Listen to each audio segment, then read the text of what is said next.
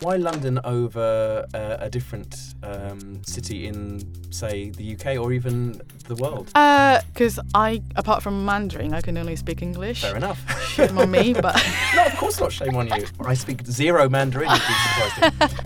Welcome to Off Book, a podcast from the Young Vic, where we have conversations with creatives who have recently inspired us with their work here.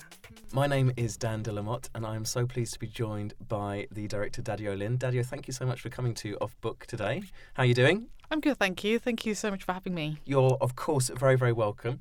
Let's start, Daddio, at the beginning of you and your childhood in Taiwan. Growing up in Taiwan, where was that and what was that like for you? It's a very, very friendly place. People are very nice, but it's also a really, really hot place.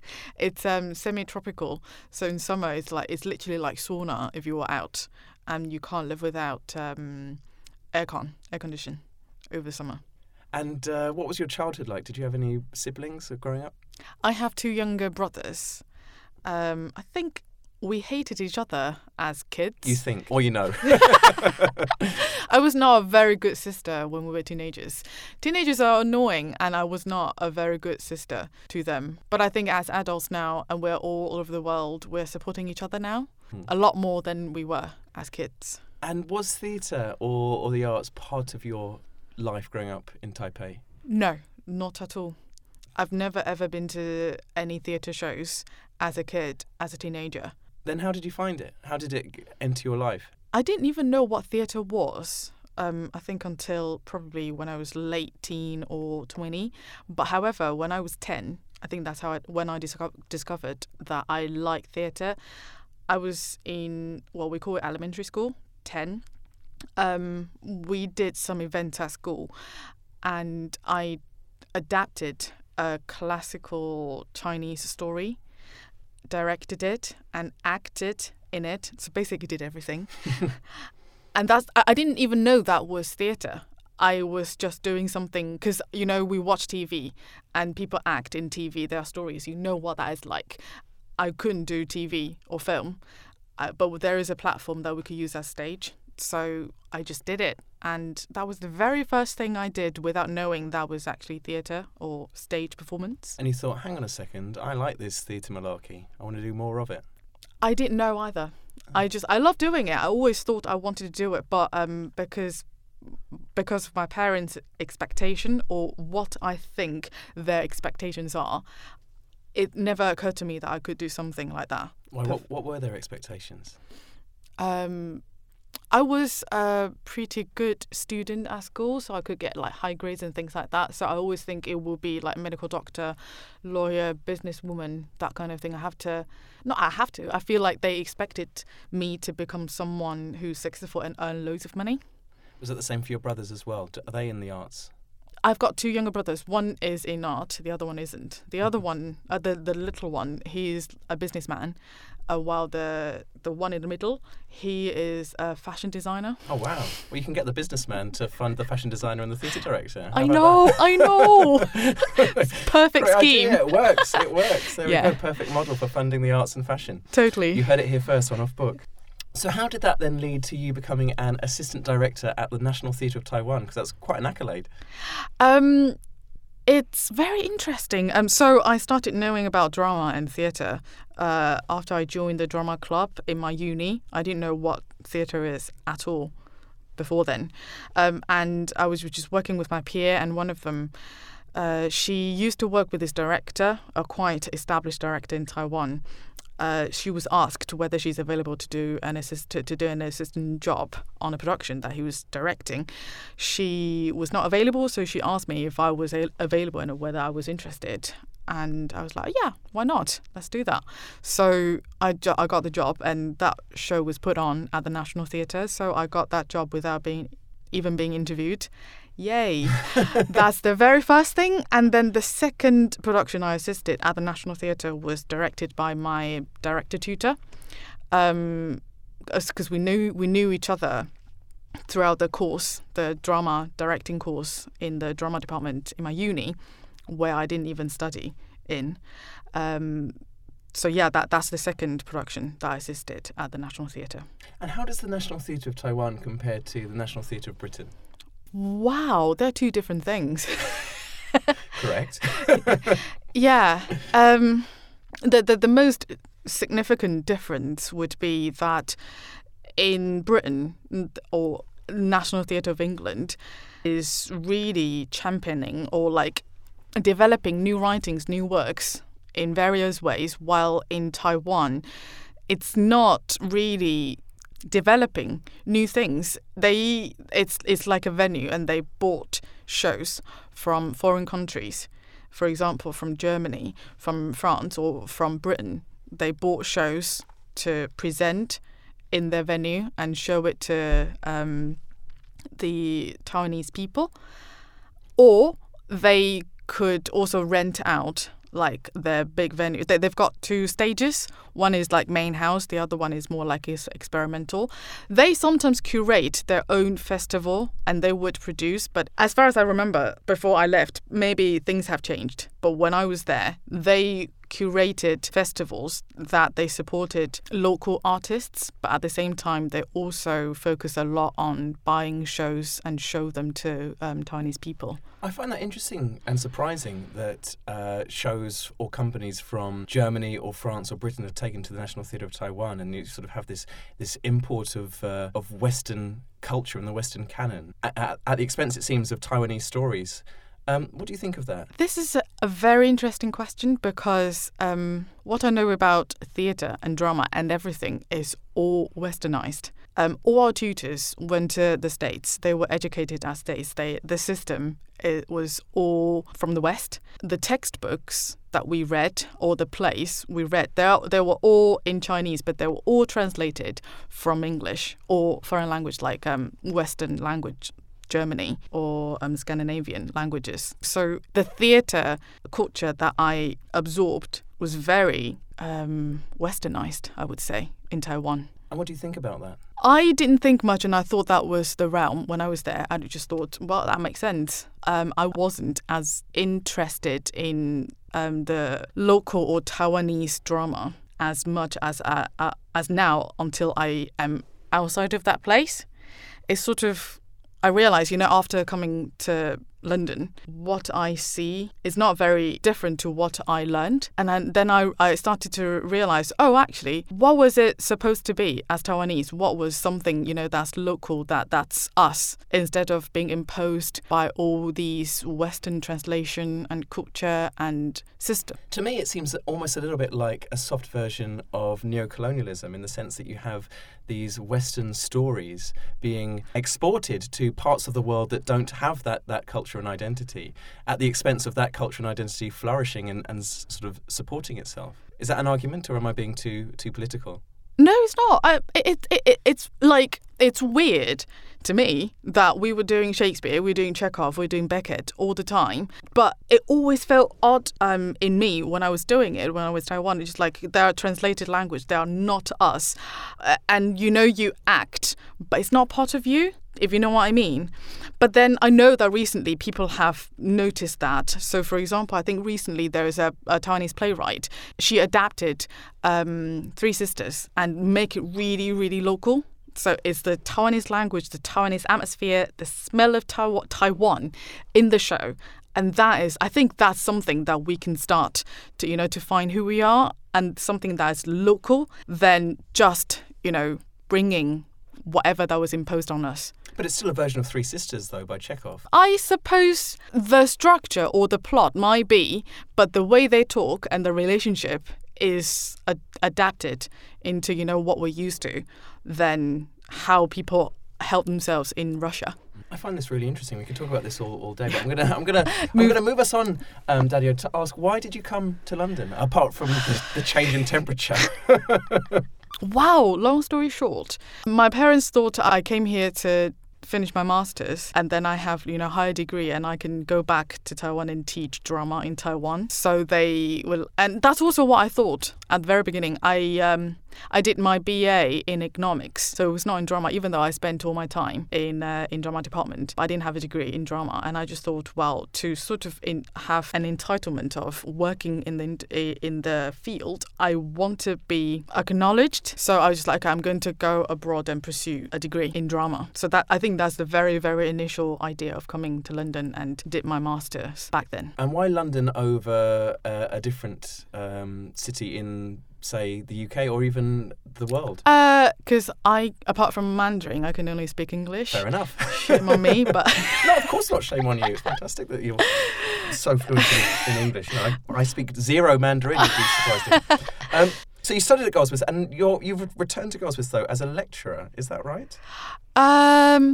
It's not really returned. I was still finishing my PhD, and we needed in the department a lecturer to do some courses. So my supervisor then, she was like, oh, okay, this student is pretty good and I think she can handle it. So I was then put into that model to teach. Great. What do you lecture in? First year, ensemble and site-specific. That's what I worked with the students. And I'm just looking at your CV here, Dario, like all of the other things you do apart from directing. You know, you've got expertise in photography, choreography, film editing, lighting design, set painting. You know, you're an incredibly creative person. And I'm just wondering what each of those skill sets brings to you as a director. Do you use any of those other strings to your bow in the making process? I think photography and music are the two things that influence me massively as a director. Photography is the visual elements, and you know, when I'm looking at the stage with all elements that are on stage, how I'm going to put them, how I'm going to move them around, is very much like I would sometimes turn on my photographer's eyes and be like, what I should focus on, what would people see? You know, if it's an image, if it's a picture, what do people grasp first? And use that to help me develop the language, the visual language on stage. And music is the aural, the acoustic elements in a space. So a lot of time is about the rhythm. It's about rhythm and breathing, because I play music as well. So that to me is also really, really important, what the whole thing sounds like in relation to music. And I suppose with photography and also with film that you also have experience in, that with those two mediums, you as the artist can choose exactly where the audience is looking. And sometimes with theatre, as a director, if I'm in the audience, I could be looking stage left, I could be looking stage right, I could be looking centre. So there's a little bit less sort of control as a director than there is a photographer or a director for film or an editor for film. What do you think about that? That's exciting, because again, yeah, I'm a control freak, but I control as much as I can. But yeah, you can't really restrict what they see. You know, when it's a stage instead of, you know, frames or film, like you said. But then it's also really, really exciting because you don't know what they're going to read from whatever you put in that space. And it actually, to me, is more exciting because they're going to choose seeing things from different perspectives rather than me saying, hey, this is what you should look at. And talking about different perspectives, there's a really lovely quote from you, about you, where you say, being an outsider culturally pushes me to view the world through various lenses. I'm curious, Dario, as to what those lenses are. I can't define what lenses are. I noticed that, you know, I didn't grow up here. And there are some hidden rules that I don't know, I'm not aware of, I'm trying to figure out, but I don't know fully. So I might come in and just trust my gut feeling and my instinct. Might be different to whoever grew up here and so embedded in the culture. No one has pointed at me and said, you're an outsider. But I just sometimes feel like, I am not sure if I'm doing it right, but I'm just going to give it a try. And then sometimes it's different, but it might be helpful, if that makes sense. Because I imagine, you know, because I grew up in Taiwan and I know the hidden rules and all that. So I can't put myself outside of the box and pretend that I don't know the rules. But here, I know there are some rules I'm not I don't know them as clear as people who grew up here. So sort of through primary socialization, that makes you an outsider by definition as someone who has come here from Taiwan. I think so. And also just like, understanding of languages, like for a lot of people, the phrases they're so used to, they probably wouldn't be able to see, some other meanings in the language, but it could be totally new to me because I didn't grow up with this type of phrases or idiom, and I might have some other different ways of interpreting the language or how people say them. Were there other Taiwanese people or Chinese speakers at Central or Goldsmiths when you were at those universities?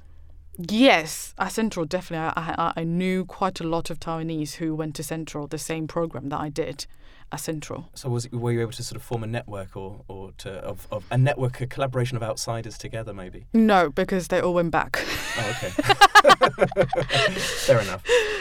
And are there ever any benefits to being an outsider? Does it allow you to kind of view things and go, well, that's ridiculous, or that works, or I'm interested in that? Wow. No and yes. I don't know whether it's benefit or what, but it's certainly more interesting because my partner is English. So we would have like very, very different views on things. And to me, it's exciting to understand what the English culture is. But it's also really, really exciting for me to be like, oh, I can see it from a different perspective. Daria, we've been speaking for a while and we've not even yet mentioned in a word, congratulations on being the Genesis director on that show. Thank you. Congratulations on the run at the Young Vic recently. It was a really fantastic production. I really enjoyed it. Thank you. What was it about that play written by Lauren Yee that you were attracted to? It's crazy. The play is really, really theatrical in a way. I mean, it could be quite cinematic, that you could film it and by editing and you wouldn't have any problems going through everything. But the challenge is that it's on stage. You can't edit like you do. It's literally relating to what you said earlier. Its challenge is really exciting. That how am I going to, I can't control everything, but there is just so much I can hold in my hand and manipulate everything in the space. So I think this play as a form is super exciting. And then the human relationship is also something that I love in storytelling. And it's so rich, so profound in this play. That's why I'm so attracted to In a Word. And for people that don't know, it's a story of a mother sort of coming to terms with the disappearance of her son 2 years ago, and the relationship with the father and the quite incompetent detective as well. And there's a lot of slippage in the play, isn't there? That the audience isn't quite sure where they are in time-wise. Yeah. It sort of turns on a dime, doesn't it? And all of a sudden you're in the present moment, and then you're in a memory. Yeah. There's a real kind of like beauty in the fluidity of the play, which kind of fits in with all of your other skill sets, in terms of your visual artistry and your even choreography, in terms of the way that it all kind of slips in together. Oh, thank you. Yes, I think so. I think it's a bit like detective work on top of all the elements you were talking about. Making sure that we know where we are at what time is so important, and then how we compose all these things together so that we present a poetic and clear version, but not too simple, so that the audience will have to work out what is going on. Does that make sense? Yeah, it does. I mean, you say that you love solving puzzles, and this play is a puzzle, but also directing is a puzzle, isn't it? Yes, I love solving puzzles. I love being a detective. If I were not a director, I would have wanted to be a detective. I think I said that. And working on this play is literally like detectives' work. So that's also why I love it. And there was just so much of you in the play as well. Like, I don't know yet if you have like this is a Daddio Lin piece of work, but you could tell that with like even the sound design that was so sort of haunting, and yet another art form placed on top of another art form, placed on top of another art form in this show. That you seem to really love kind of multi-sensory pieces. Is that a fair assumption? I think so, but I wouldn't say there is a lot of me in it though, because I think Max, the sound designer, and Josh, the lighting designer, as well as Naomi, the designer, the set and costume designer, I think we all have a lot of them in this show as well. I think I was a facilitator. I was bringing whatever they can contribute to the show together and make it like a harmony. So it sounds like it was quite a collaborative process then. It was. To me, it was very collaborative, and I felt really, really privileged to be able to, be part of it, and working with all these very talented people and bring the show to life. And is that the way you like to work then, in that kind of collaborative way? It seems like ego was out the window. I hope that it was out of the window. I think it was. And yes, I love working very collaboratively because I just don't think that one person's view or vision, maybe someone can. I know I'm not that person. I don't think my vision is the best vision. I want to be challenged, and I also want to challenge other people as well. So we all come together because what? 4 brains is better than only 1 brain. So I love collaborating with people and working together. And if I'm allowed to be slightly flippant for a moment, I know that you're a big fan of telly, as am I. Did you ever ask Jill Halfpenny about winning Strictly Come Dancing and her Strictly experience? You must have done, come on. I didn't. I have not. Daddy-o! We have not talked about it at all. I thought you loved Strictly. I have no. Oh, I have you not love watched. Bake Off? Yeah, I love Bake Off. Sorry. Okay. Well, I'm more of a Strictly. Okay. Well, that's it. I wanted to get into that, but I haven't. Oh, it's never too late to get into Strictly. I know. It's never too late. I am planning to. That's on my list. Well, hurry up. Finish your PhD at Goldsmiths and get into Strictly. I will definitely get into, but finish my PhD, I'm not sure. But. Well, she did win Strictly. But, I've heard, yes. Daddy-o, we had an interesting conversation, me, you, and Anthony Lee, the digital manager at the Young Vic, before we started recording this podcast about East Asian stories and actually the lack of East Asian stories on our stages. And I know that there are theatre companies who specialise in that work, but there still seems to not be enough. And I wondered what you thought about that and why there aren't more East Asian stories and plays in London. I guess perhaps there are not that many or enough East Asian artists working in industry, and perhaps that's because East Asian or Asian parents would expect their kids to be a lawyer, a medical doctor, businessmen, businesswomen who earn loads of money and have a stable lifestyle. That might be one reason.